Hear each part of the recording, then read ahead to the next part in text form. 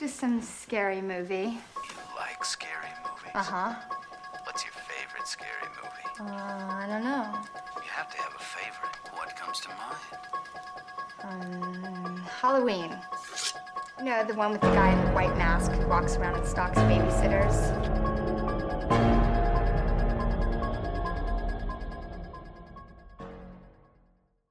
Hi, I'm Shah. I'm Ollie. And we are Creeping It in the Family, a podcast where we dish details about all things horror. Episode 93. Episode 9. That counts. Fuck! Conjuring 3, The Devil Made Me Do It. Oh, fuck it. Right. Also known as my favourite Fuck, Conjuring. no, go fuck yourself. Fuck I off. promise No, you. I you're promise you lying. this is my favourite. You're doing this to piss me off. I swear down I'm not. Why? You know with me Conjurings I'm like Yeah. I can take or leave I it. was This surprised. one I like. I was surprised that you liked this. I thought you were going to really dislike this film. The reason I liked it is because it's just something different. It was just a bit refreshing. It's not like the antagonist in this film is it's an actual person. It's not a demon.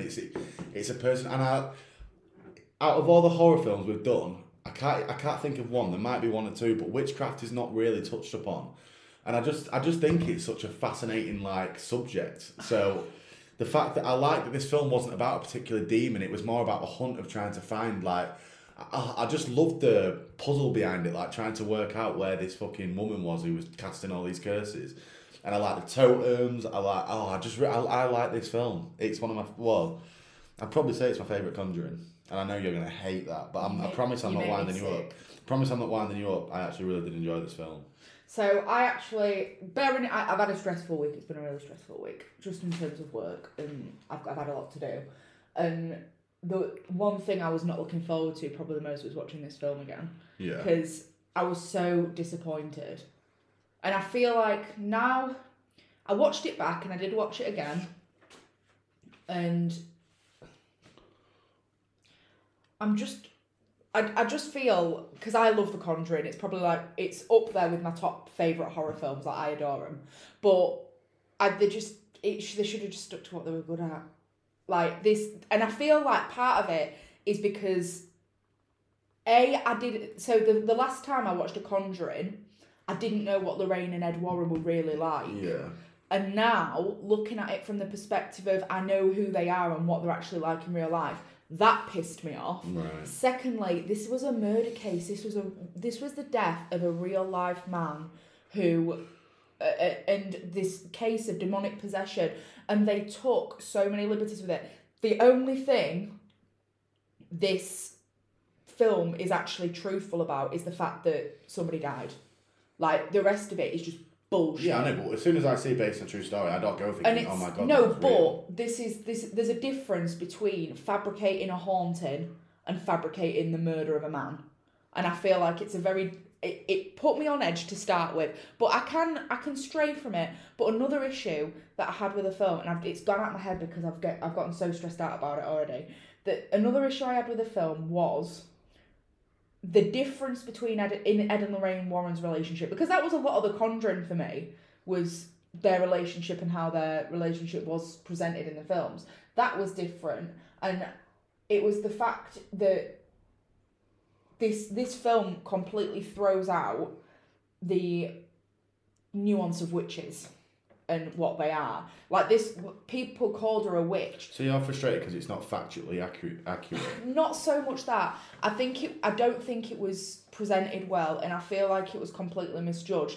And I like things about paranormal and spiritual stuff, and it does wind me up when things are not right. I know the Perrin case wasn't right. I know the Enfield case wasn't right. I know that they were partly fabricated, but there was a lot in it that was honest and was like genuine. Yeah, but what's the line as to like, I don't mind a bit of honesty, but like I'd like a bit of honesty. But in my eyes, I don't care. Like it's either got to be 100% true to story or 100% bullshit. But it set a lot of people up badly, and it makes a lot of people look bad. This was Ed and Lorraine's fever dream of what the Satanic Panic was, which was what was classed. Whereas in actual fact, the Satanic Panic was an era when lots of people were persecuted and judged and arrested and went under horrific sort of punishments because they were different. and they look I different. I know. I was going to speak about it later. The topic of how witches were given the most brutal punishments. Have you got your T-shirt on inside? Yeah, I have actually. I thought you got an off-brand Nike T-shirt. No, It ticks backwards. These witches, like, I know there was a wrongfully convicted, but this in The Conjuring here isn't a space for them to touch upon that. I think The Conjuring is meant to be scary and gripping, and this one, for me, was up there with the best of them. See, it doesn't help that I didn't find this scary. I didn't jump once, like even at the cinema. And I watch horror films at the cinema quite often, and Halloween makes me jump, and I'm no doubt Scream will make me jump, but this didn't make me jump. I prefer this over the fucking same formula of cute family, struggling family, demon, Ed and Lorraine saved the day, no, like it looks like it's all going wrong, no, we've saved the day, it's all gone right. I really enjoyed this different, it was just something different, which is what we often on this podcast scrutinise franchises or continuations of a film go on for. It's like, it's just the same thing. Whereas this, for me, like, it was just a different film. And I thought Ed and Lorraine was really good in this. I quite liked the premise. The last film was more... the last film, I felt, it was all about Ed. She saw his death. I saw his death. I quite liked that in this film, like, Ed had to take more of a back seat because of his health, and it was more Lorraine. That's not my problem. I'm not saying it was your problem, I'm just saying this is what I liked. Yeah, I liked it, I agree. And I like the fact that Lorraine took more of a lead as well. But my problem wasn't how the relationship was presented in terms of Ed having to take a step back. My problem was the way he spoke to her and how the little sexist comments he makes and things like that. And it was so unnecessary because it just felt like such a far cry from how they were presented in 1 and 2, because they were very much presented as equal, I believed, in 1 and 2. Like, there was no sort of like undertone. But then in this one, it's just little comments he makes, like when she's about to go under the house and he's like, "You'll ruin your dress." And it's little things like that wind me up. I feel like you're getting feministy about it now. No, I'm not. I do, because he's not saying that as in like, "Oh, don't go in there, you're a woman." You know from the previous Conjurings how much belief like Ed's got in her. He's only looking at it. He's not saying just saying, "Oh, you'll ruin your dress." That's just saying, "Oh, I know you like that dress. I don't want you to ruin it." No, and him being worried for her safety going in there in the first place. No, it's not, and it's not the whole feminist aspect. That's a complete different thing. Feminist is on about equality in women. What I'm talking about is the idea that there was no sort of misogyny in the previous Conjuring films, and there was no mention. She fell down a fucking basement in the first one. There was no, "Oh, you'll get your dress dirty" in that one. It just feels like a real far cry that from seems what they like were. such a straw clutched for a reason to not like the film, or No, for it to put I'm you not off the saying film. that's why I didn't like the film. I don't know. I think you've took that a different way. I think it is just him saying, No, I don't need to ruin your dress. I think it's bad screenwriting. I think it was just put in there for the sake of being put in there. I don't think it was necessary. And is complete overreaction to in the police station, whereas he's talking about my wife's not a parlour trick. They're not saying she's a parlour trick. They're looking at complete validity of what she's doing, and it's like she could defend herself.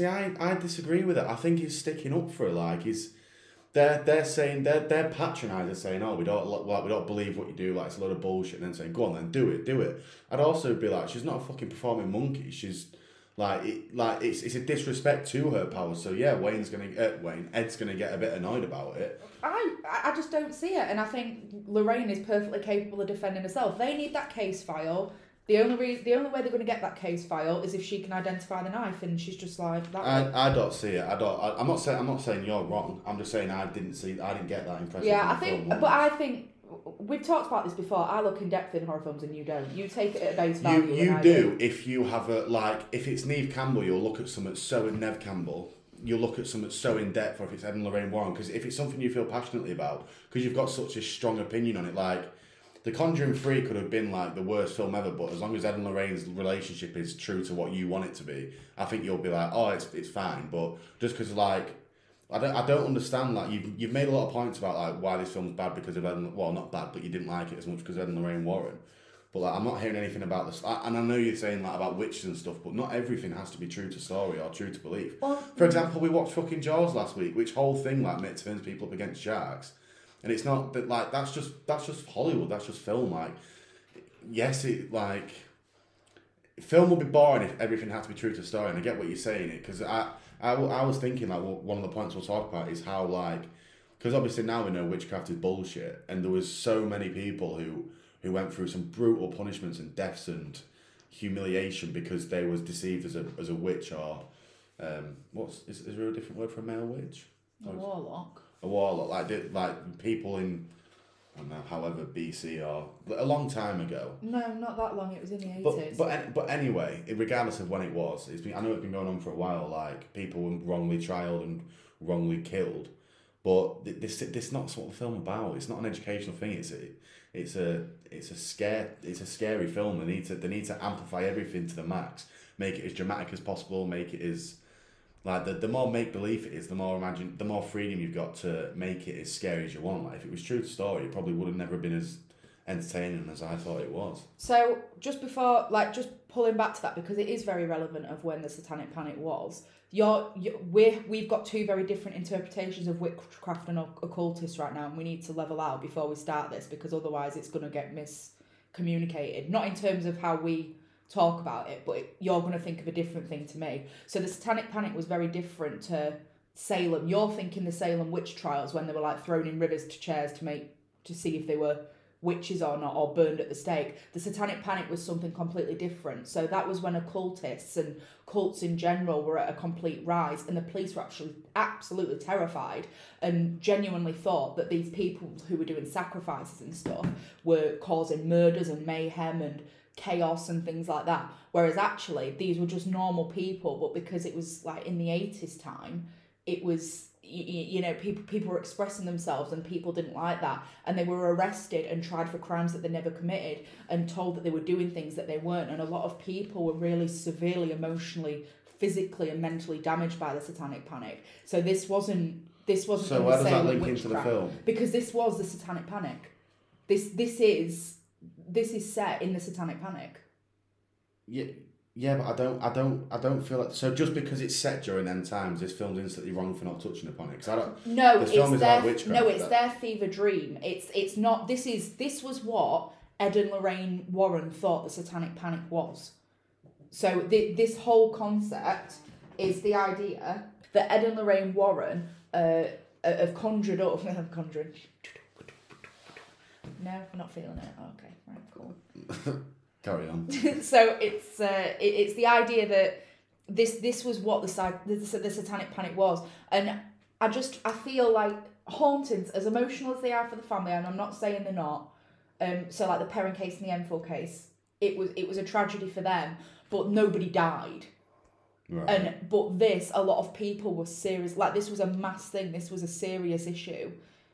That hurt a lot of people, and I just feel like it was really misrepresented. And I understand what you mean completely. But surely you see by the fact that I don't even know what the Satanic Panic was. This film didn't try and perceive that it was during this. It didn't ever mention anything about it. Yeah, I get it. But for people, you're only ill informed if you already know about it, and I'm guessing that's not what it was trying to do. But a lot. I'm not saying that you're illy informed about stuff, but a lot of people know about the Satanic Panic. It's not just I know it and paranormal. So what could this film have done to make that, to justify? They couldn't. That's the problem. But what they've done is they've taken a murder case and the Satanic Panic and slung them together when it was nothing to do with the Satanic Panic to begin with. That's where my problem lies. And I understand if you're not informed about it. I get it, and I get what you mean completely. But I do have other reasons why I don't like this film. But it is more around the background of what it is. And it didn't scare me. Like, this film did not scare me in the slightest. I didn't regard it as a horror film. I was really upset by what happened in it. Not upset. That's not the right word to use. I was disappointed. I was disappointed in the film, and I just feel like it was a complete different sort of franchise. And you can tell James Wan didn't direct it. Like, you can tell. It's a different take on The Conjurings, that's why. Yeah, I'm not saying it's a bad thing. I'm not saying that it's, I hated the film, so everybody should hate the film. I just didn't like where it went there. I preferred it. I think this is and that's fine, that's fine. But I just feel like they took a lot of license of two very tragic circumstances and flung them together. And in terms of the David Geltzer case and the Arnie Hammer, is it Arnie Hammer? That's not right. It's not Arnie Hammer. It's Arnie Jackson. Yeah, Johnson. Arnie Sharon Johnson, that's it. In terms of that case, you're right, not a lot of people know about it. And I'm not going to lie, until I researched it properly a few months ago, I didn't know a lot about it as well. But that was the point. Like, people who would watch this film and then think about it and talk to them about it with people will have a very different case. You know, people who watch a film and then they think they know the full story and they're like, oh no, this happened, this was what happened. Yeah. And that winds me up. Like, at least research something before you say about it. That's just general consumers. Like, if you're talking about, like, if you're resorting back to a film as being historically accurate, then yeah, you're an idiot. But if people are just talking about, like, in this film, people are like, oh yeah, well, like, this happened, you can't take offence to that. That's just, they can only go off what they've seen. If they try and argue against somebody trying to educate him on actual research, then that's fine. They just didn't need to bring the Satanic Panic into it. They didn't. Just because it's filmed in that era doesn't mean it was brought into No. it. They don't mention it once. No, Ollie, it's... So this film should have not existed by your premise because it's done in an era This film should where have been done differently. This film should have been done differently. How should it have been done? I don't know. I'm not a director, I'm not a writer, so I wouldn't be able to tell you. But all I'm saying is to bring two cases together that are completely separate, both having tragic circumstances, and then infer that that was due to why Arnie Johnson murdered a man is completely wrong. And it's very misleading at the end as well. Like, the whole trial is very misleading as well. The actual premise of it, I understand, but they didn't have to do it the way they did it. And I'm not saying I have all the answers, and I'm not saying that, you know, I could have done better, but I just feel like it was putting two very tragic circumstances together where it wasn't necessary. And when we find out a little bit more about the behind-the-scenes trivia, which I am actually looking forward to sharing with you, that does jade my view of a film, but that's my personal preference. I'm not saying I want everything to be historically accurate. I can enjoy the Titanic and know that Jack and Rose never existed, but there's a difference between exploiting a very tragic circumstance and not being as historically accurate as possible. That's what I enjoyed about The Conjurings. They were fabricated. I'm not going to go around and say, well, this happened, because it didn't. And they were made, Ed and Lorraine Warren were made to look like saviors. Yeah, but it says the exact same as it says in this one, as this story is based on true events. It says that in every Conjuring. It does, but it's not so much the fact it's based on true events as it's entirely fabricated. Like, the only thing this story has is the name of Arnie. But we've been over that. We've been Johnson. over how films are allowed to say that. They don't actually... a film can clutch so far and say this is based on a true story, even if all they've got is that it was in the same fucking... they've named the town the same as where something happened. That's all... That's all they have to say it's based on a true story. And The Conjurings have done that in the first one, the second one, and they've now done it in the third one. That's just how it is. It's very different circumstances. That's my issue. And as I say, I know the Perrin case in the first one was very tragic to the family, and it must have been haunting and terrifying. Same with the Enfield house. It's a very personal circumstance, but it's not the same as a murder case. And then, because they're inferring here that the reason a murder happened was because of the situation with the Satanic Panic, so the occult, the occultists, it's their fault. Yeah. And it wasn't that at all. Like, there was nothing to do with the occult in that case. And I understand the whole based on true events thing, I get. Like, you don't have to base it on true events, you just have to share the name with something. But at the same point, it's put occultists in a very bad light. And I just don't think it's fair. And only if you care past this point, but where, like, past a certain point, as like you do, like with Ed and Lorraine. But for the average consumer, they've just turned up. Like, they're not gonna leave the cinemas and the cars and go, fucking hell, that Arnie. Like, I think, like, no one cares about that. Like, not no one, but the average consumer doesn't. Like, I think as a face value film, this is the best Conjuring they've done. Yeah, and that's fine, and I'm not disputing that point. And I do get what you're saying. You're saying it's distasteful to pluck from different times this and this, and let's make it into this entertainment. Yeah. But I'm saying that I'm not saying that's not distasteful, but I'm saying, like, I'm here to rate what I saw on that screen. I'm not like the what's it called? Not like the moral decisions they came to before to make that film. Yeah, and I I'm just understand judging that. on face value because I couldn't give a flying fuck about Ed and Lorraine Warren in real life. I like what I see on screen, so that's what I'm gonna judge. Like, It's pissed you off how they were in real life because they don't match how they're perceived on screen. Like, you'd rather them be that lovey-dovey couple. Yeah. That's just Hollywood. That's just how it is. Like, Ed and Lorraine, for all we know, might have seriously took advantage of some really vulnerable people. Yeah. And profited off it and made money off of it. But they're not perceived like that in the film. Like, No, they're not. You could say a lot of families were affected. Some were probably they're probably terrified. If this is how there was, they might... Like we discussed at the end, we can't say we can never we were never there. Yeah, exactly. But they never go about that in the films. It's not a film that's been shown that. No, they don't. Actually, no, there could have been real pieces of shit. It's just how the production company wants people to absorb the entertainment they're putting out. Yeah. It's how they want to, like, you've looked past that and looked at the moral dilemmas of picking a film like this. But for me, not being clued up on it, I couldn't see a problem with it. And I didn't like, sometimes I've watched a film and I've left and obviously Googled about something because I think I want to know more. I won't Google in this case. I wasn't, because it's a beginning, middle and end. I left this, didn't go to the theatre, but I finished watching this film knowing that everything I've seen is probably complete bullshit. I've just really enjoyed what they've made up. Like, I don't see it as real life. Yeah, but you know this as a horror fan. So you know this as A, a horror fan, B, somebody who's got a sister who is well informed about stuff like that and has done a side episode on Ed and Lorraine Warren and has done The Conjurings and talked about how actually, yeah, they're not probably factually true. But the whole Conjuring premise is Ed and Lorraine being so loved up. But how is that fair on the consumer to believe that that's how Ed and Lorraine Warren was? When there could have been complete dickheads, the people out there who might say they hate him and but I'm agreeing with you there. But that, like, I'm so surely the Conjuring 1 and 2 are at fault as well for perceiving that Ed and Lorraine they are completely. I'm not saying they're not at fault for that. See, but I think that's ridiculous. I feel like if you go into film, right, and believe stuff that happens in it, that's on you being an idiot. But so many people do. That's on them then. Like, you can't. And then I'm going to back up. You may have enjoyed it as a general consumer, but there are millions of other general consumers who went into that cinema and did not like it. It's been a least ranked thing. I've heard good reviews about it.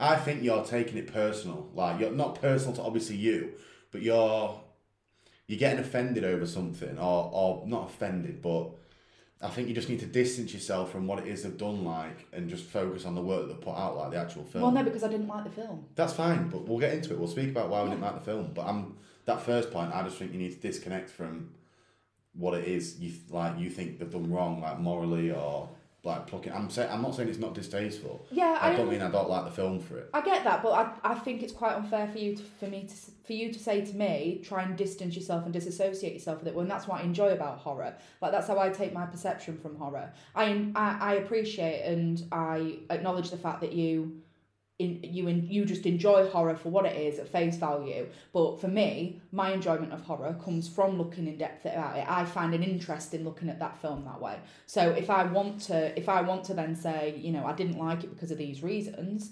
then that should be acceptable, just as I accept the fact that, okay, yeah, face value. Well, I'm not getting at you. Like, No. We're only debating. I'm not getting at you here. That's what I'm saying. But it's like, all right then, never watch Jeepers Creepers again, ever in your life, because of what happened, what that director was about as a person. But it's what I'm saying. It's not fair to judge the film on what we've spoke about that. So yeah. I feel like you can't criticise you can criticise a film for that. I don't know, that aesthetic was poor, that lighting was poor, that acting was shit. But in terms of the film, like, I can't. Like, you're pissed off at me for liking, not pissed off, but you know what I'm saying. No, I was jokingly pissed off. Like, I like it because I think it's a really good film. Yeah, that's fine. That's why I like it. I don't care enough to look past it and think, not that I don't. Well, no, I don't care.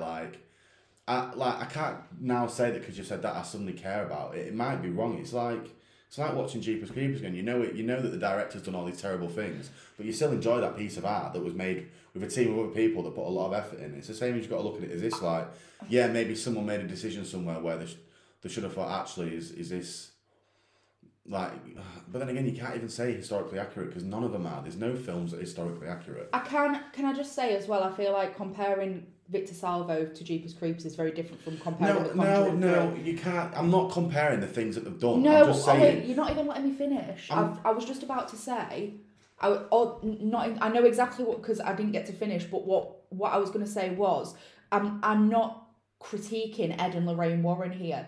But I am critiquing Victor Salva about Jeepers Creepers, like he's a piece of shit.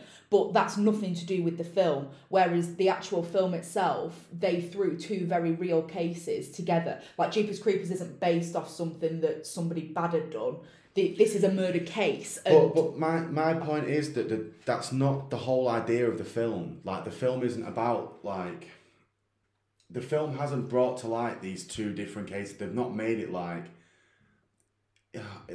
even the case, right? It's not a fucking huge part of the film. It's just what gets it going. Like, what gets it going is trying to find this witch that's casted spells, and I feel like that's just so light-hearted. Like, they're not touching on any like really touchy subjects. They don't, like, even for films that could, they don't bring religion into it too much. It's all, and I know you've looked past that, but I feel like you've got to judge the film based on what you see on screen. Like, that's how I feel. And if you don't like it because of that, then that's fine. But I don't know. I feel like these issues, like, there wasn't really touched upon. They didn't try and make it about these two different cases. Like, I didn't even know about the Satanic Era. Like, for me, it's just a witch who's cast some spells on someone that's framed him, not framed him, but he's committed a murder because he's possessed, and they're trying to stop this witch from completing a curse. That's how I see this film, and I feel like that's so light-hearted that I can't get where you're offended from it. But then I can understand the what, I can't remember the words I just used, but like... Welcome to our 3-part episode on The Conjuring 2.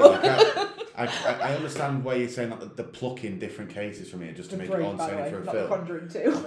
The Conjuring 3. Yeah, but that's what I meant. That for me is just what films do. Like, it's all about making them as entertaining as possible. And as long as I think for me that's fine, as long as you don't try and use that.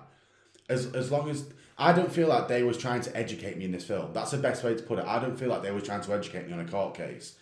The only reason people might perceive that is because it said based on a true story, but I didn't see that. I didn't see them explaining this court case. The court case, I actually think that the big thing wasn't about him being proven innocent. It was more about him surviving, like the curse not killing him, like making him kill himself. The court was just, the case was just something that was happening very lightly in the background. So maybe they've purposely done that. They've not tried to do, because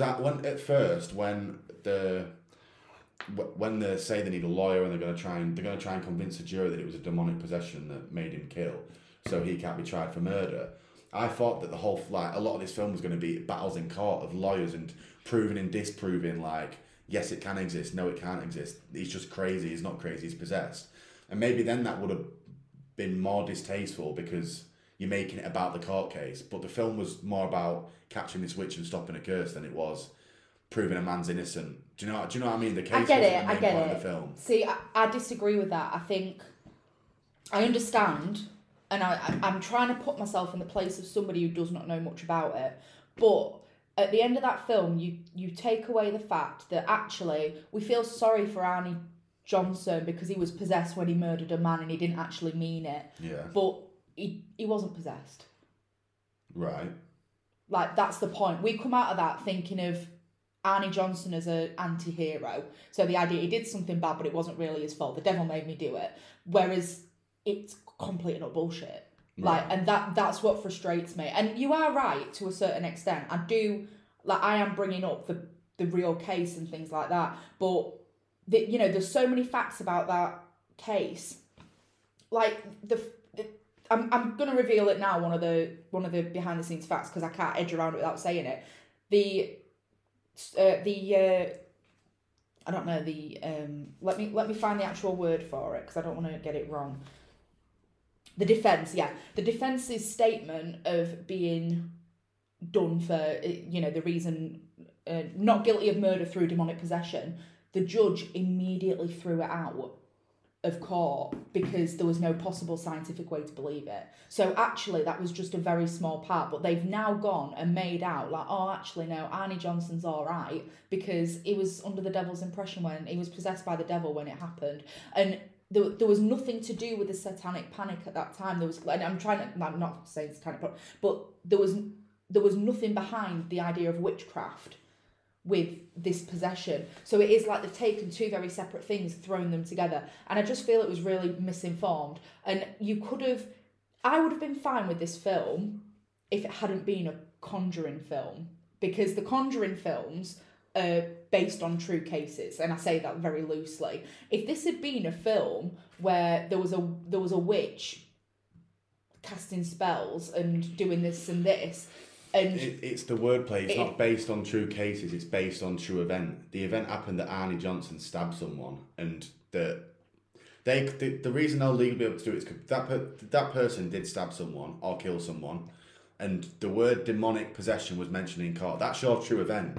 Now we can grab that and do whatever the fuck we want. Yeah, definitely. Like, you just don't like that that's allowed. You don't think that's right that they should be able to do that. Yeah, and I is that your point? You think that's wrong? Not just that, but and I see what you mean by that. But I didn't enjoy the film, and it's not just that behind it, because you're absolutely right. Now that I know the history of the Arnie Johnson case, I do feel very strongly about it. But I hadn't known about the Arnie Johnson case before I watched the film.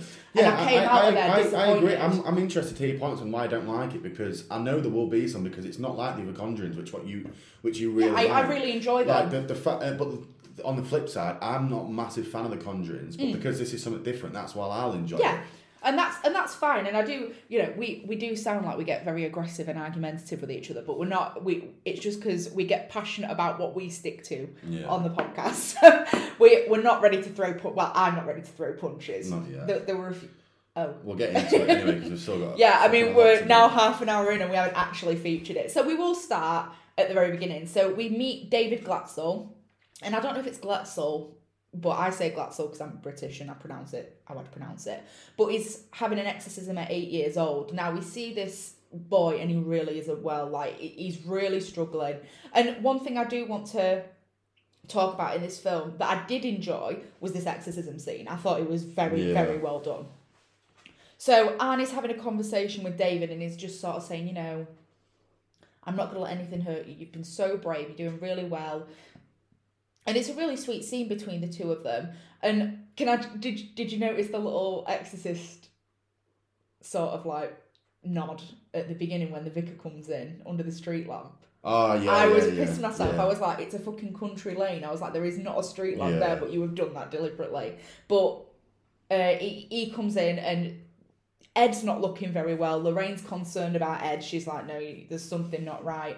But David's laid in bed and a massive bang wakes him up. And he runs into the bathroom because he's frightened. And this bit was very good. So you hear like the door open and then the hands creep over the shower top. Yeah, it's terrifying. That is creepy. I will give them that. But then blood just starts flying out of the taps. Yeah. And he's just absolutely soaked in it. And you hear David screaming and the whole group of them run upstairs. David's in the corner and his dad, I'm presuming his dad, because we don't actually see his mum and dad for the rest of the film near enough then. And he walks upstairs with him and he's like, you'll be okay, you all right, what's the matter, you're all right. And David just stabs him in the leg, like absolutely shanks him. We don't hear about him maybe because he fucking maybe died. Yeah. Because that looked like it cut some sort of artery. It was a big fucking chunk of glass, wasn't it? Yeah, and they drag him downstairs. And what I really enjoyed about this scene, as I say, there are some good points to it. I'm not saying I hate this film like all the way through, because when they're dragging him downstairs, he's not actually gripping onto the wall.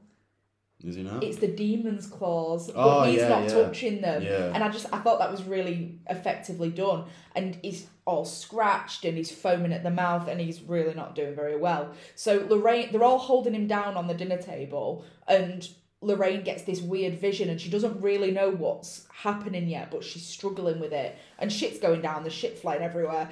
Did you not laugh when that priest got yeeted by a dinner plate? Because I was just pissing myself. Well, I do sometimes think that in exorcisms, I think, why don't the demon just lob something at the priest and then it's game over? It just takes him down with a dinner plate. It's so funny. And David manages to get pulled off the table. He's contorting himself and it looks absolutely petrifying. And he leaps on Ed and sits on top of him and he says, "I've got your heart, old man." And it Ed's visibly Is that terrified. what it says? I've got your heart. I've got your heart, old man. I couldn't rewind it because it kept bugging when I tried to rewind. And he sort of like smacks down on his chest really hard, and Ed ends up having a heart attack. Yeah. And Lorraine, at this point, Lorraine looks like she's having a stroke because she's holding her head and like falling over everywhere because something's wrong. Now, I quite like the double meaning in this because that is the first time Lorraine makes a connection with the occultist, the witch. Yeah. And it's a double meaning. I've got your heart as in he's got his physical heart having a heart attack, but he's also got, the demon's got Lorraine. Yeah. So, and I really liked how that worked. And Arnie offers himself After to being the told demon, not to fucking speak yeah. to it. He's like, take me instead. No, take me, it's fine. And I just love the way he's like, okay. Well, I'm guessing, so I was thinking about this. I said, like, there's a note written down saying, I'm guessing all you need to do is invite them, and that's... Well, yeah, because you're an open vessel, aren't and you? I'm guessing that demons go for kids because kids are the easiest to manipulate. Yeah. And then I'm guessing the idea is, but obviously a kid is quite weak in terms of power, like stature, like if you want to go on a killing spree as a kid, it's a lot easier to stop a kid stabbing you than it is to stop a 6'2" like built stocky male. So the demon being offered like a healthy, young, fit man to take over his body is like fucking payday. Like I can skip all the fucking willpower and breaking down. I can skip all the opening and closing doors and turning lights on. I have to shit him up to like gradually progress him over however long. I can just do it now, so that's why I jumped in. Yeah, I agree, and I feel like it's the idea as well. You, as a child, I mean, I suppose you can, but like an adult could probably cause a bit more destruction in a vessel than a child could. Like, I don't know, but I mean, because he did successfully manage to like stab his dad in the shard in the leg with a shard of glass, so maybe that's not quite right. But any case, so everything stops. Arnie's eyes go weird. You can tell he's been possessed, and he somebody's like, call 911. What I love at this point is that everything's like calmed down. Lorraine looks like she's had a stroke. Yeah. The priest knocked out on the floor. There's a kid been foaming it, and only now they choose to call an ambulance. And it's also important to note that Ed was the only one who saw. That is how you do a plot point. Now, I'm now talking like I love this film, and I don't like this film. I will watch it again, but I don't like it. However, it was so cleverly done, and it was so well weaved in. Ed's eyes widen, but obviously he's too like heart attacky to be able to say anything, and it was so cleverly done. Because I thought in the scene after the exorcism, I think the kids are I think it's either. Anyway, but before the film like reiterates the fact that only Ed saw it and like gives it away, there is a scene where they're all happy families again, and I thought, well, where do they think the demon's gone? Because the exorcism wasn't complete, so where do these average everyday the mill like family members think that this demon's gone? Obviously, Ed and Lorraine are smarter to know that the doctors go, you have to complete the exorcism. So I was thinking, like, why is it all happy families? But then you find out that Ed's in hospital. And then as soon as Ed can speak, the first thing he says is ring him, like, the demon's there, like, the Arnie's possessed. That was so well done. It was so well done. And that's what I like about The Conjuring. Now, another little fun fact that I was going to put in later, and I'll probably repeat again. Although James Wan didn't direct this, he did have a heavy influence in production. So he was there on set quite a lot. And he does this very well. Think back to Insidious. I mean, for God's sake, being able to, in Insidious 2, being able to play back what originally happened in Insidious and weave it in. So clever. He never gets tangled in his own fucking... web. Like, the what's it called? What's the word? Plotline? No, I'm sure you used to use the word in English. Some order, chronological order, yeah. He always makes sure, like, he never gets his wires crossed where you think, how could that have happened if that this happened was back happening then? then? Yeah, he always gets them, like, spot on. Yeah, and he does this well. And this film does play with that, and I appreciate that. It did do it very well. So it then goes on to the opening scene, so it's, like, based on a true story. We've talked about this for 30 minutes. And... it then it says something like the exorcism of David Glatzel, 8 years old, lasted so many days, but the family once on that day the family thought that the horror was over. But for the case of Annie Shane Johnson, it was just beginning. Yeah. So it just gives you a little bit of brief backstory.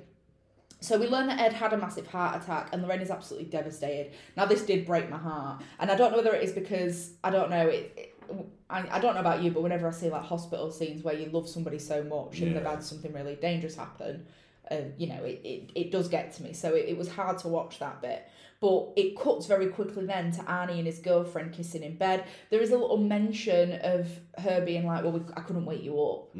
So, because he's like, why did you let me sleep in so much? Yeah, the audience who have watched plenty of Conjurings know, it's fucked. But the film's like going, I couldn't wake you up, and he gets really sweaty in that, doesn't he? And Yeah. we know he's possessed, but they're just giving the characters a chance to see a change Catch up in him. with it, yeah. So Arnie tells Debs, his girlfriend, that he wants to move away, and after all this has happened with David and stuff like that, we just want to move. Yeah. And she's sort of like, well, I don't really want to because things have already just started here. Because I don't 100% know what the living situation is, but I think they live rent free because she works at the kennel that downstairs, it's supported with. So I think that's sort of where they are. And they're having a massive barbecue. Arnie goes into the house to pick food up, and the cereal is knocked back and falls on the floor. I did quite like this bit. And I also like his reaction because he was playing with David, so it could have been David sort of like messing around. But also, he's sort of not freaking out about it and panicking. It's sort of just a bit like, well, what the fuck was that? And there's a hole in the wall and a rat sort of comes up it. Is it a rat? I think so. Yeah, it goes up it and like goes into the hole. And he's looking at into the hole, and I just feel like for me, I would have really liked to see an eye there or something like that. I know it was what was meant to throw you off because then something else happened, but it would have just been nice to see that. But instead, there's a witch woman who's the occultist who grabs him from behind. Now, it cuts back to the hospital, and Lorraine hasn't left Ed's side since he had the stent put in because it was a really serious heart attack. And it tells the story of how they met, and it is really cute. And this one actually is true to life. Yeah. So they met at the cinema. He was an usher. They fell in love, and that was how it was. Don't know about the gazebo thing though, but the whole cinema thing was quite correct. So cuts back to Arnie, and we see him, and he's not looking well. Like, he's not great at all, and he's up on a ladder with a chainsaw, and he drops the chainsaw and nearly kills someone. Does it drop, or does it look like it gets pushed off him? Like, I watched it back, and it kind of seems like it's open to interpretation. It didn't just slip out his hand. It seemed like something forced him to so maybe it was. And he ends up coming home ill. So Bruno, who is the lodger. Well, not the lodger, he's sort of like the landlord, I presume. Yeah, he runs a kennel. Yeah, he's the owner, it looks like. He asks him to fix the stereo. And there's no fucking wonder, every time this man gets something fixed, he fucking throws beer all over it. And I was like, well, there's no wonder your shit's broken. But at this point, it cuts back to Ed, who as soon as he wakes up, tells him, he's like, no, we need to contact that family, there's something wrong. And Arnie is absolutely fucked up at this point. And this song... This might be the best point of the Conjuring series for me, because when as soon as I'd heard that song again, when I watched it at the cinema, it was straight on my playlist, and I was listening to it non-stop when I'd watched it the night before as well. What's the name of the song? Call Me by Blondie. I can't remember. Call Me. Oh yeah, I remember. Yeah, and it's a brilliant song and it works really well. Arnie thinks that Bruno is attacking Debbie and is turned into this monster, this like demonic. Yeah, so to us it seems like he's hallucinating. Yeah. But the thing is, this is the demon, occultist. Yeah, the demon taking over him. Yeah, and there is a very good scare bit with where he's in the room and the lights go out and it's black and red and it's turning into a rock and roll version of Call Me, and then it all just goes black and this fucking demon pops up. That was good. Yeah. And the next thing we see is Arnie walking down the road covered in blood, and he's arrested, and we cut to the interview scene. So at this point, Ed has recovered enough to be in a wheelchair, but he's not well. Like, he looks completely different. But what makes me laugh, you wouldn't have noticed this because you are a heterosexual man, but as a heterosexual woman, I was watching this, and he's meant to look like, because this is about 10 years on from The Conjuring. Lorraine looks older. Yeah, they do look older because it is quite advanced in the career. But what makes me piss is that so Patrick Wilson had just finished doing Aquaman, and is he was supposed to be really buff for it and like really muscular. Yeah. So Ed's meant to look old and stuff, but he's wearing the tightest trousers and his ass is perfect. Yeah. And I was just pissing myself because he looks so frail and weak. But like when he's like bending down to do something, I was like, that is definitely not the ass of somebody who is like struggling in life. Yeah. But I did laugh. Arnie can read from the Bible, which indicates that he's not possessed at that moment in time, and that's what the point is. Arnie's like, so if I can do all this, then I must not be possessed. And they're Yeah. like, yeah, but we can't say that you weren't possessed when you did it. Yeah. Because it might have been that the possession, like, the demon left you at that point. So Ed and Lorraine then visit the lawyer that's defending Arnie, and she's saying that there's absolutely no... and I liked this bit as well because it was quite funny. She's like, there's no chance I'm going to say this in court. I'm not going to say not guilty by demonic possession because it's bullshit. And Ed's point is, and do I sort of agree with this? I fucking love this point. We swear on the Bible by God when we go into court, so why can't we acknowledge that the devil is true as well? Exactly. And I'm like, fair enough. It's literally checkmated religion. Like he said it. Well, if you believe God, why don't you believe the devil? We If you swear on the Bible. Swear on the Bible, like it's almighty and all true. Why does the bad side of it not? Well, bad side. I don't read the Bible, but why does the devil not come out to play? Like, why is he shrugged off as like, oh, what a load of bullshit? But the God part isn't. Yeah, and I sort of agree with that in a way. I'm like, you know what, fair play. If you're not going to acknowledge that the devil exists, you can't acknowledge that God exists as well, because both count out each other. Yeah. But I don't like, this is a point that I didn't like about the real life behind it, because this is where people become misinformed and say things that they think they know about when they don't. He says, well, why can't we do the demonic possession, because there were 2 cases, one in England right now with such and such and such and such, and actually that was bullshit. Like, it was completely thrown out of court straight away. So they're just sort of like backing up their own bullshit with other bullshit that's also made up. But you know, that's reading up on it.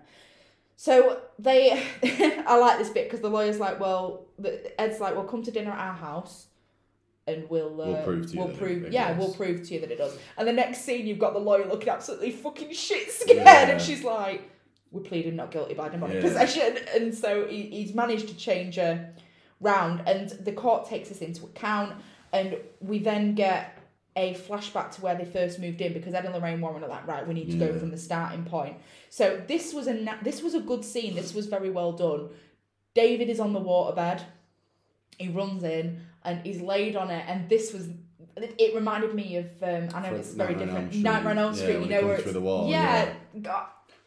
Well, what? Good one, Ollie. Because I know you don't like Nightmare on Elm Street. I know you're not a fan. But it's one of those the latex scenes, wall, where it comes through the wall. But I did like this scene. I thought it was really good. So David's laid on the waterbed, and you get sort of like a bird's eye view of him, and you get this ghost-like figure moving in the waterbed and like pouring at it. Yeah. And just as he's about to grab it, he sort of like bursts through the waterbed and pulls him down. But David manages to get off it, and he's sort of in the corner of the floor, and he's crying, and his sister and brother come in, and it's sort of like, it's okay, it's fine, you're okay.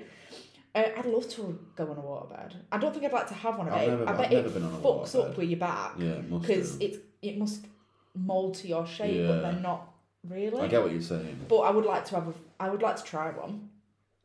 They look where the waterbed was, Ed and Lorraine, and Ed sort of like bends down and is like, that's not water damage. And I was like, well, it's fucking demon damage then, because that's what you're going with. And they decide to go under the floor, because it's all on a ground floor level at this point. Yeah. They say, well, it's got to be underneath. There's something underneath where that waterbed was. Yeah, there's like black shit dripping down, isn't there? Yeah, and this is sort of what I mean. I mean, I know you think that I was like reading too much into it, but you know, as somebody who does like the film version of Ed and Lorraine Warren, there was just none of this like, you'll get your dress dirty, you're gonna ruin your dress if you go down there. Like, Lorraine Warren doesn't care about a fucking dress. Like, she wants to get to the heart of it. And I just thought it was a really offhand comment, because they'd always been so passionate about helping people, and I just think it was unnecessary to the script, and I was just a bit like, that was a bit. I think it's just Ed trying to look after her. Like, he's not trying to patronise her and say. To somebody who cares, and I understand what you mean. You are right. It probably, as a script writer, was just, he's showing he cares.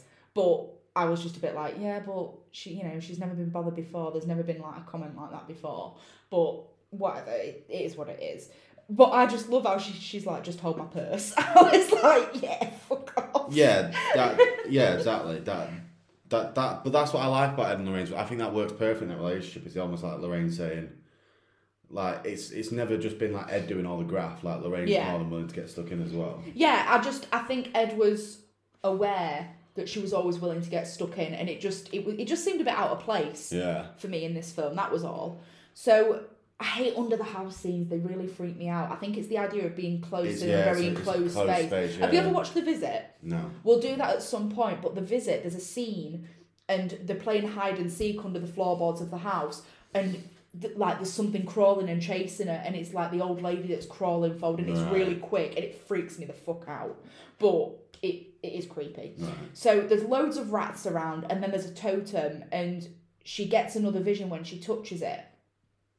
And then the priest who dealt with the exorcism is explaining that there's another priest that's dealt with this shit before called Father Kastner, and he's a very weird man. Yeah. And this bit makes me laugh because they go visit him, and I remember being at the cinema. So when I went to go see this at the cinema with Tanya, we snuck a couple of bottles of wine in, and we were, I wouldn't want to say we were drunk, but we were feeling quite merry at this point. And this bit where like he goes to shake his hand and he's like, I've got chicken shit on my hands, and it just made me piss, and I was full on laughing. And they go downstairs. This bit boils my blood because the Ed Warren's like, why would you keep all this stuff downstairs? And he's like, I'd just rather keep it. I was like, you fucking hypocrite. You have got a demon basement. Like, shut the fuck up, Ed. But I did laugh. And at this point, the witch lady is doing a ritual to Arnie. So Arnie's in the prison mopping the infirmary, and he sees this scary thing and drops a bucket. Yeah. And the bucket's then pulled away from under the bed. And the guy who's in the infirmary then suddenly starts sitting up and singing Call Me. Yeah. In like a really slow, monotonous way, and it's quite creepy and like, ooh. But then the demon witch is there, and shit gets fucked up again. Shit gets fucked up. I liked the little... Did you get the mention of the Perron family bringing flowers from the first Conjuring? They sent flowers, and Ed and Lorraine Warren decide to travel to get a case file because they think it will help with the... They think there's the same thing happening in a different place. Another curse is active somewhere else, and they want to try and get the file to use it as evidence. So Lorraine strikes a deal, which is find Jessica in return for the case file. I love Lorraine's fucking attitude towards this as well. She's so funny. Ed gets offended by the patronising thing, whereas Lorraine just kind of thinks, well, I know I can shut him up. I've got to get this case file. Oh, you missed that turn that you found him at and all that. And you can see the guy just smiling off thinking, what the fuck? Oh shit, yeah, you're right. But that is how anyone would act like. If someone came up to me and was like, oh yeah, I can do all this, I'd be like, oh yeah, of course you can. Yeah, show me. Alright then, do that. And then she does it and you're like, oh fucking hell. And then she's misinterpreting, like she's calling out stuff that she could never know. And I just like that Lorraine doesn't try and... Because in that phase, in that position, it just shows how Lorraine Warren doesn't seem to have a bad bone in her body.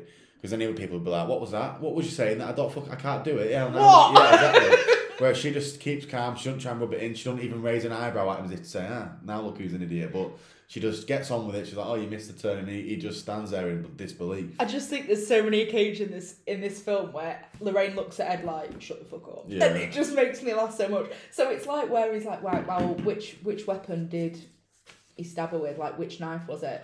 And he's like, my wife's not a parlour trick. Yeah. And then by that point, she's just gone. That one. And it makes me laugh because, you know what?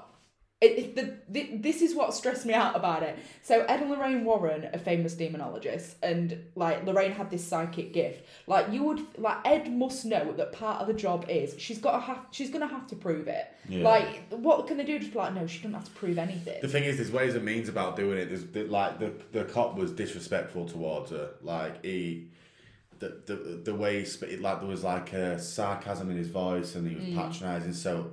And then you've got to think that Ed and Lorraine go through that all their life. They must be used to it by now. But what makes me laugh is the car drive as well. So Elvis is playing in the background. And Lorraine's like, oh, I met him. And he's like, alive or dead? Like, before he died or after? And she's like, before. And then she waits a bit and then she's like, and after. Yeah. and Ed laughs in the back, which does make me chuckle. And then she says, you missed a turn. And it's little things like that do make me laugh. Like they did implement a bit more humour. It did feel more light-hearted, this film. And I don't know whether that's something I didn't like about it. Maybe I didn't like it being as light-hearted as... There were brief moments of reprieve, like the bit where he sings "Can't Help Falling in Love with You" and stuff like that. But I think largely it was a lot darker, the first and second one, and I feel like that's maybe what I liked more about it. But it cuts them back to Arnie in prison, and Debs and David are visiting him now. Bit questionable taking David to see him, but fair play. Is he on death row at this point? I don't think he's they're trying to do it. Sentence him to death. Because I thought for someone who's in for a crime, so the crime was, from what Arnie would have said, it sounds very out of the blue. Like it wasn't like a premeditated thing. Yeah. So someone like that, you've got to keep under constant 24-hour watch. Like you can't be around other prisoners or anything. So I thought, God, this prison allows quite a lot of freedom for someone who could, in their eyes, attack at any point and kill again at any point. No, they're trying him for the death sentence. Yeah. But they can't do it, obviously, until he's found guilty, which hasn't been found yet. Yeah. So they...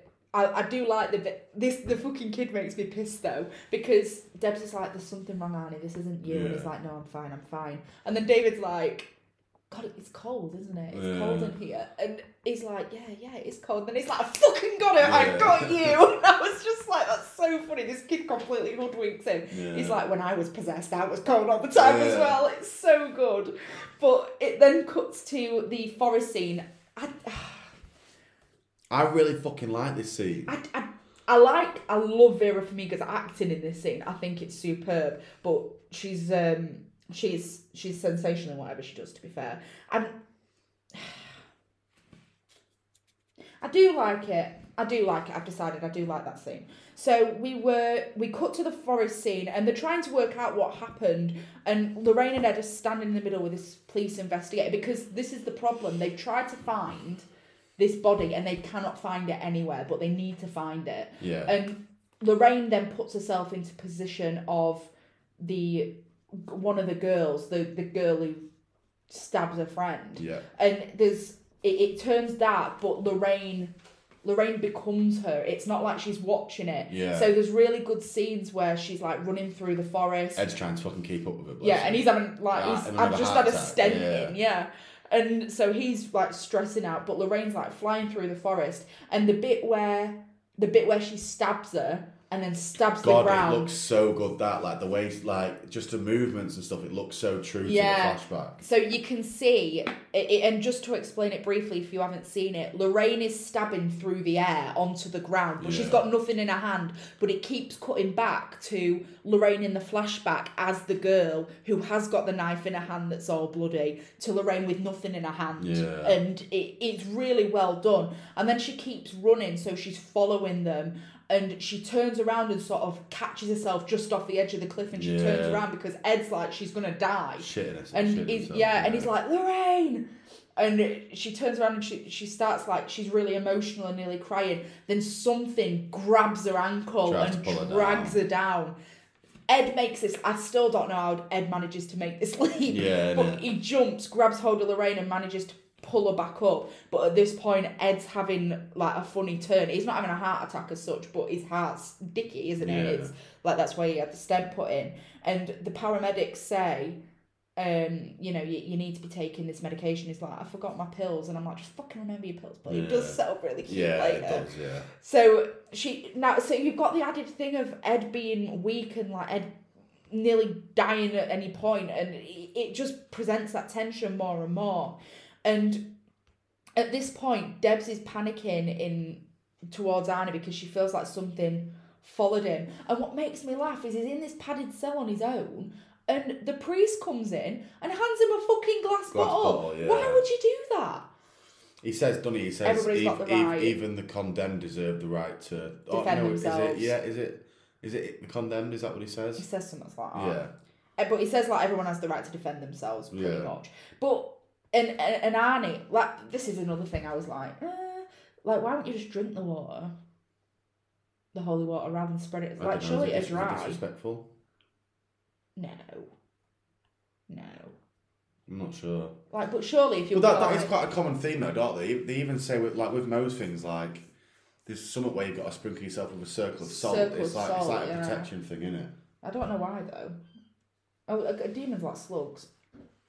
I don't know. It's some religious say so, innit?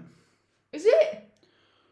Well, Well, I wonder what I salt don't has know, to you do with protect- it. Well, if you're putting a ring of something around it, it repels. Yeah, but why salt?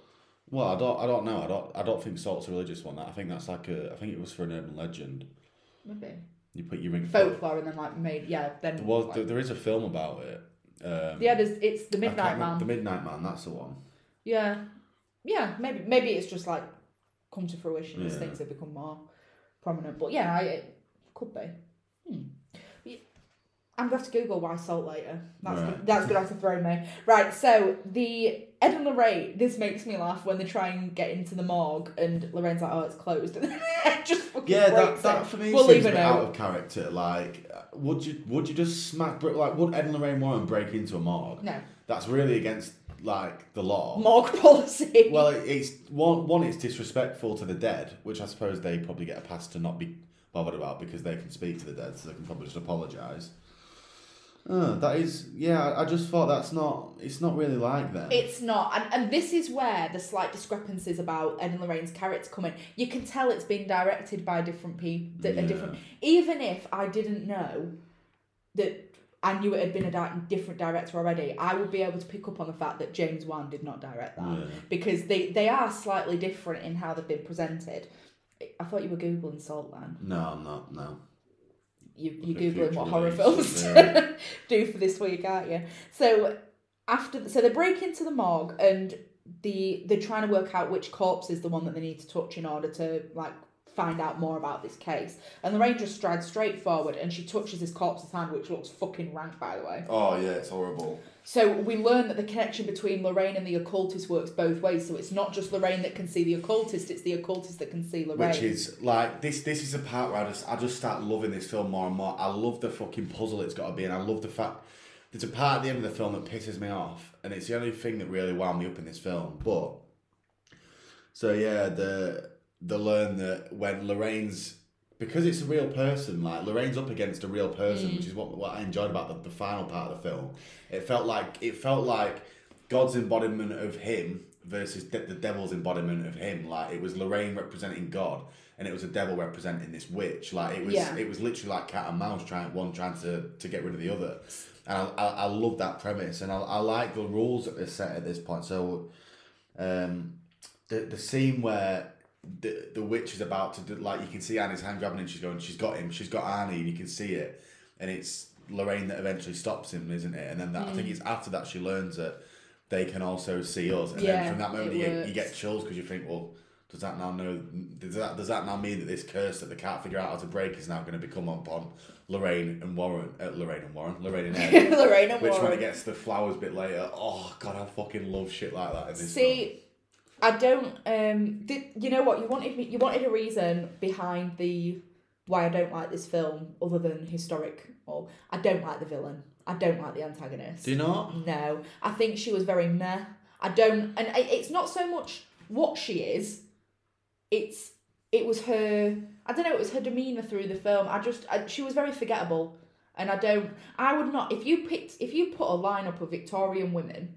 Even though it's not set in the 1800s, she did look Victorian. I wouldn't be able to pick out who she was. I do agree with you. I do agree that she's like she doesn't like considering she's a main antagonist. Yeah. But I feel like it's more mystery than antagonist. This film, it's more trying to figure it out. It's like a fucking Scooby-Doo episode, but just amplified into horror. Yeah. Do you know what I mean? It's like, oh, we need to like the fact like it wasn't.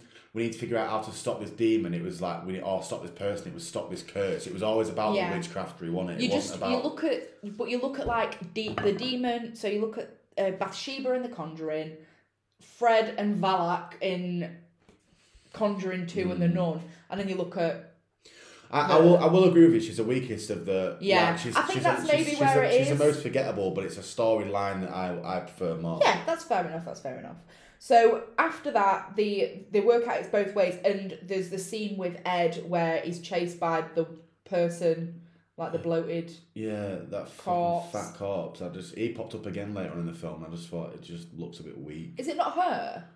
I think it might have been, yeah, but I just thought it looked stuff like that. Just it did make me squirm a little bit. It's disgusting, but it's not scary looking. No, it's not scary. It's not so much the scare. It made me a little bit when it smacked its head off the corner though when you heard it. Oh, That made me want to throw up a little bit. But is trying to fuck it up, but nearly. So, no, I'm going back. So they are all discussing what this thing could be, like what's behind this case. And you are right, it's like a murder mystery. It's like, well, what connection are we not making at this moment in time? And Ed ends up fainting, and he wakes up, and this bloated and decayed girl's going for him. What I really like is he sees the witch first. I hate saying the word witch because she's not a witch. The woman, he sees the woman first. And she's like, you're so close, I'd hate for you to give up now. Yeah. And then the bloated person comes back in and he's trying to fucking kill it and he's like going to stab it, but actually it's Lorraine. And the helper was the one who grabbed Ed's hand or else he'd have killed her. Yeah, they killed Lorraine. And like this pisses me off later on in the film, by the way. We'll get to it when I get back. I'm just making I know exactly what you're going to say as well. I know exactly where you're going. So we learn that the sort of like, well, how has this happened? Like, how did she get to us? Blah, blah, blah. And Lorraine looks at the flowers and they're dead, whereas the other one's out, and she drops, the vase drops and this totem comes out. This makes me pissed because that totem would have never fit into the vase. I fucking love it, me. I love the realisation of like the flowers and they're all dead and he's like, they only arrived yesterday, and then he's fucking looking around, dropped, and the totem's there, and it's like, oh, Ed and Lorraine are now cursed. But that plot point would have been fine if they'd have just done a bigger vase. She maybe built around it. Yeah, no. Even with that, it would not have fit. Like, you look at the size of the totem and the size of the vase, and it just does not fit. Unless it was a smaller totem, or can you see in his hand? Yeah, you can see it. It would not have fit at all. But all they'd have to do was have put it in a bigger vase and it would have been fine. So the actual concept is fine, but it just didn't work out. I wish they'd used that totem. You know, at the end, they put that little cup on the shelf. I wish they'd done the totem instead. Yeah, but that curses them, doesn't it? I think they broke the curse, didn't they? The woman failed the curse, so that curse is nothing now. But then then it's not demonic anymore, so why would they keep it? Yeah, but the cup isn't demonic, is it? Well, we don't know. I think that's the point. It's like it's just like a keepsake, isn't it? I suppose. But I get what you mean. Yeah, you are right. The story tells you that they keep them because there's demonic like possessions attached to it. Like it's almost like. I think maybe so. I think just thinking about it now, the totem, the totem was not the curse, but a totem. It's sort of, no matter if the curse is broken or not, it's like a bad omen, maybe because you've got to remember, Arnie's no longer in that house. And David is no longer possessed, but that totem is still there and it's rotting the floorboards. Yeah. So maybe it could be something to do with that. I'm not sure, but I get what you mean. I mean, not much in this fucking plot line makes sense. So, you know, they could have got away with just giving the totem and just leaving it as that. I like as well, so I know we've gone past it a little bit, but when Lorraine and the woman are face to face, or not face to face, I can't remember if they are or not. When she basically learns that it can come both ways. And then she says, then your God has damned you. When she's like, Lorraine's preaching about God or something, and she just basically says, well, God's fucked you now because I know what you look like. She says, God has given me the power to see what you've done. God has damned you. Yeah, that is good. Because she knows that she can now put a curse on it. Yeah, that is good. So Arnie is in the infirmary because he smashed the glass when he was in the padded cell and tried to cut his wrists. And to be fair, he looks in a really bad way. Like, it looked like they nearly succeeded. And Debs and Father Newman are together as well, and Lorraine's going to get the book translated at the Father Kastner's house because she says that he's the only, like, she saw a book like that before, and it seems that's what's going on. So she goes to his house and she's like, I know it's late and I'm really sorry, but could you translate this for me? It's really important. And he's like, yeah, that's fine. But then he locks her in. Now, we think he's a bad guy for that, but he's not a good guy, but he's not a bad guy either. Yeah. So this makes me laugh. This house literally served the purpose, and these tunnels, they were like, we need a really scary place for the final act. I agree with that. There was never a part of it's just like, oh, by the way, this house has got tunnels under it. Suddenly it's like water, train, water. But train, tunnels. I do like the idea of the need to, like, I like the rules that are set by this curse. Not set by the curse, but that you need to break a curse. So you've got to find the altar. Yeah. Like, there was, so, what was it? You find the altar, the curse must be completed to protect the caster's soul. Then the curse does it. It's got to, what is it? It's got to kill a child. Is it kill a child? It's got to do something with child. make a sacrifice and something else is, I think there's another kill in there or something. Yeah, something like that. But I think that for the curse to be completed, they've got to do these 3 things, and then the curse is settled. But like, as you find out later on in the film, if you've made a deal with a demon, essentially is what you're doing. You've made a deal with the devil. So if you don't complete these tasks, then the devil takes your soul. yeah, The demon takes your soul instead. Yeah. So Lorraine goes down to the basement with Father Castner, and we learn that the occultist was actually his daughter. Can I just say that scene where she goes down and it's pitch black? You're like, no Lorraine. Not even that, and then she's like, hello, looking around, and you expect a big jump scare, and he just flicks a light on her. I'm like, what are you doing, you creep? Like, why? He just wanted to be scared. That's what I mean. I don't like stuff like that where it's unnecessarily like. You can. I think Conjurings have learned probably the masters at making a suspenseful scene without having to.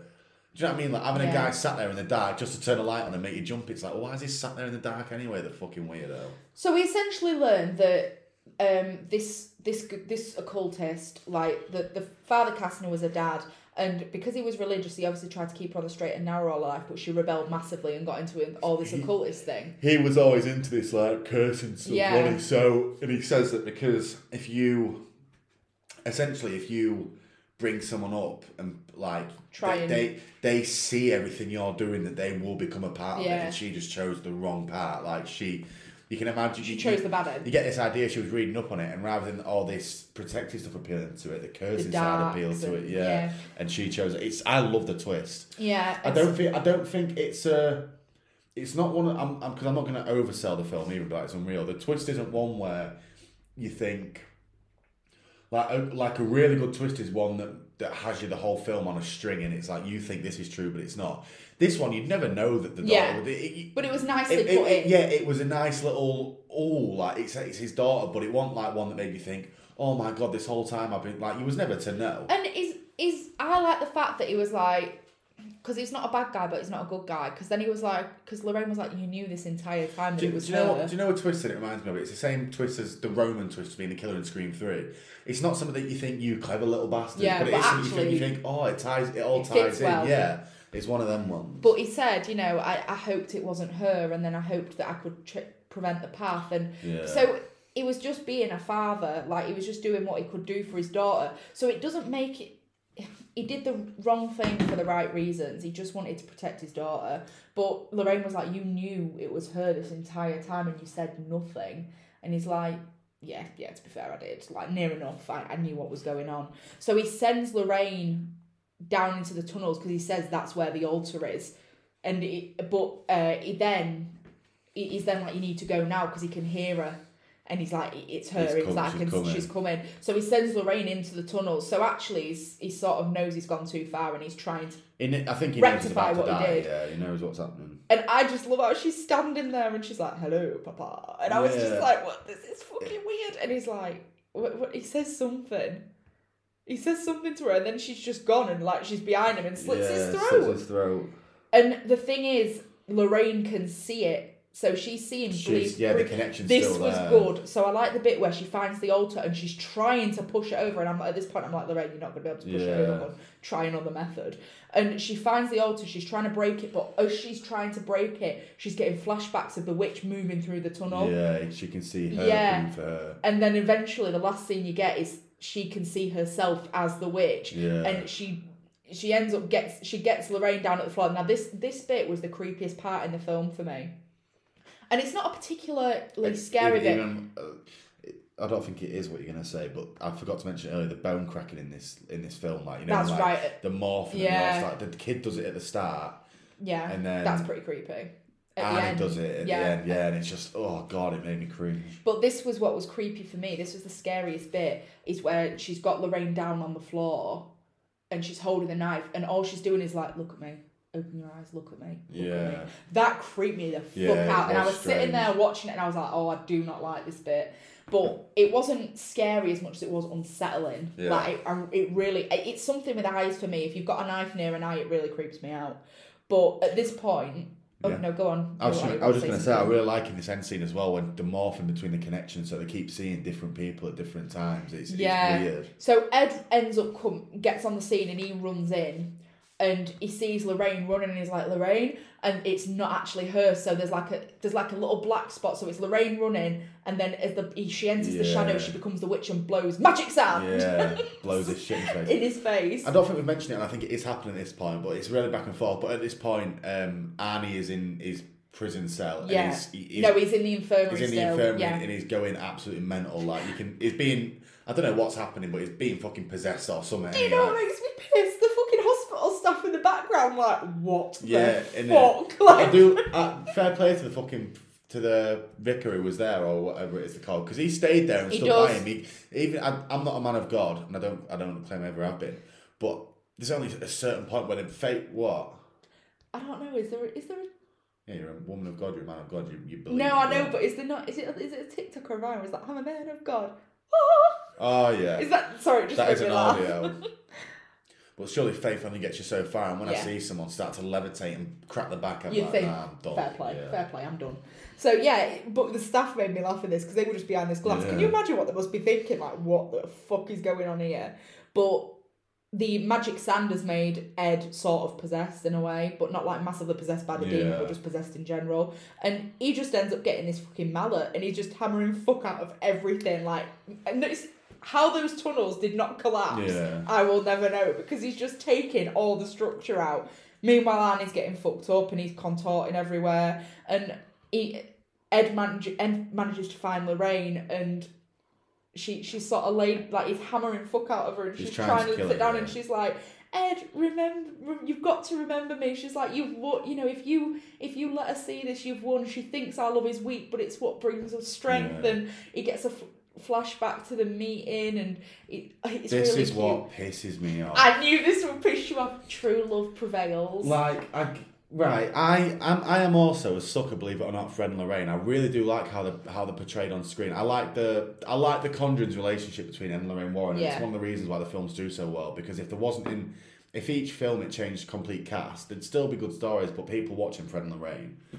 So, but the thing is, right, I'm meant to be scared, and the whole thing of this curse is like, throughout the whole film, it's so violent, it's unstoppable. Like a curse is a curse, and there's specific way that they said these are the ways you break the curse. Oh, I love you, don't hit me. Oh, I'm so powerful now. It's like, Ed and Lorraine's love surpasses it's bullshit, man. Like, what they don't need. Oh, it is bullshit, but it's funny. But do you know what I said would have been so much better, and it would have made you think. They both survived. Like, it's all still hunky dory at the end. It's happy ending. But Lorraine, like, the chase scene leads her into the altar. Lorraine jumps out the way, and then Ed smashes the altar with his sledgehammer. And then it breaks the curse. Everyone's okay. Lorraine knows that Ed didn't want to kill her. It was this curse, and it's like, But now it makes me feel like they're bigger than anything paranormal or demonic like that, which maybe is the cute lovey-dovey story at the end, like, oh, you can't beat the love, but it was a fucking curse. Like, just stay true to what you want, and it shouldn't be able to be broken unless these rules that you set earlier in the film. I know it wasn't truly broken either. How does a table... does Ed mallets it. So he breaks his possession himself. That whole scene of their love being above all else could have been taken out completely, and Lorraine could have just jumped at the last minute. And that's what I think would have been so much better, like the curse break accidentally rather than by true love, because I just feel it'd be almost justification if the occultist's undoing was the fact that her own curse even better if their own curse killed her, condemned her to hell. But it reminds me of Harry Potter. It gave me Harry Potter vibes. So it's the idea that a mother's love is what saves all. Like, Lily saved Harry because she loved him so much. Just like then in Deathly Hallows Part 2, Molly Weasley was suddenly able to overcome Bellatrix Lestrange, like the most feared witch in the world. Like, bullshit. Think, and I get for some people where they're like into all that, but horror in the place for that all the time. No. Like, maybe we should have just had it where it was just pot luck that the curse was broken. Yeah, I mean... But to be fair, we've never had that before in the It's not like that finishes every single time. I mean, the first Conjuring, Lorraine does do that because she grips onto Bathsheba's head and she's like, remember that day at the beach? Yeah. Which is not to do with her and Ed. The second one, she's only saving him from Valet. Yeah. And so that's not it. So the Conjuring 3, it was like, our love surpasses all demonic activity. But it's Ed and Lorraine Warren, so I don't mind saying much, even though it was bullshit. To watch. I knew you'd roll your eyes at that ending. So the true love prevails, the altar breaks, and then like they're standing there like holding each other and all's well, and then the witch steps forward and the demon's behind it, and it looks like the witch. It looks like the occultist, but just with like orange eyes. Yeah. And he's like, that's the thing with curses. Like, if you break them, Ed, it still needs a soul. Ed says you promise a demon a soul and it can't go back to hell without one. Yeah. And that just, I was like, oh, go and on, Ed. And it's so good, because then her arm breaks, and then it's the one where her back cracks and just snaps. He falls like a fucking table. I'm a nerd for like the law of it. Like, I like hearing the rules of what you can and can't do, which is why it upsets me so much. Like I like that you promise a demon a soul and it's not leaving without one. That's why she has to die. Yeah. Which is why I get a bit upset when it's like, oh, you can't just break the law because they love each other. Like that curse has to happen, or it has to be broken, not by a little peck on the cheek or whatever it fucking is. What makes me piss is that when they end up going out of the house and then all the police arrive, like, they're not going to have to answer some fucking questions about why there's a woman absolutely obliterated in the tunnels, a guy slit his throat, and they're just walking out like all's well. But then he sits there and he's out of breath, and he's about to take this funny turn, and he's like, hon, I forgot my pills, and she opens a locket and there's a pill in it, and I was like, that's so there's cute. a little love prevails thing. Don't fucking break the It curse actually from it. warms my soul. Like, that really was crying. even I put the pill in the locket. Like, even for me who don't really agree with all that shit in horror, it's not don't agree with it, but I don't.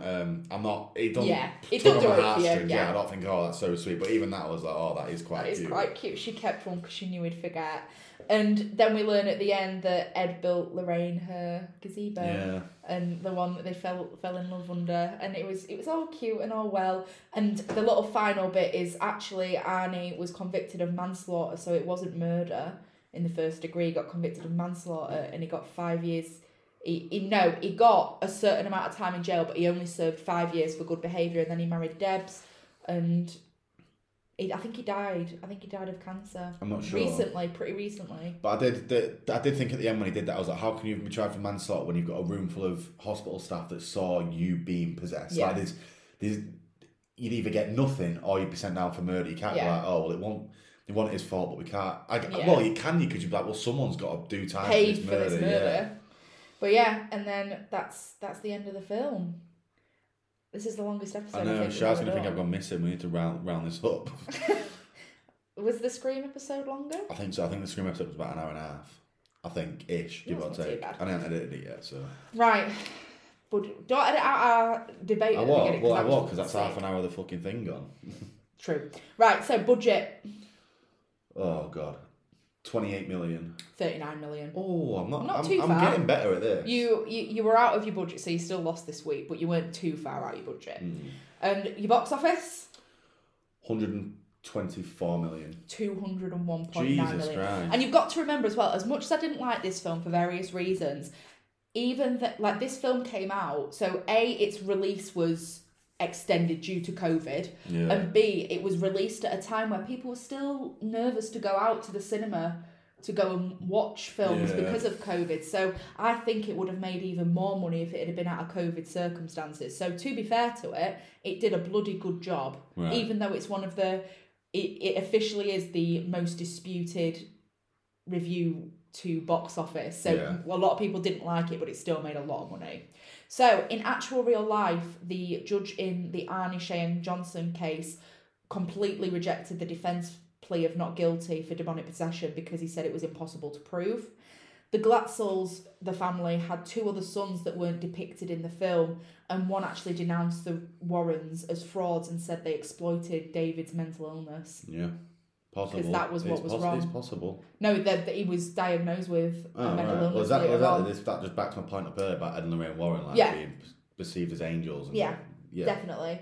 It was the first of the Conjuring series that James Wan didn't direct, although he had a large part in production.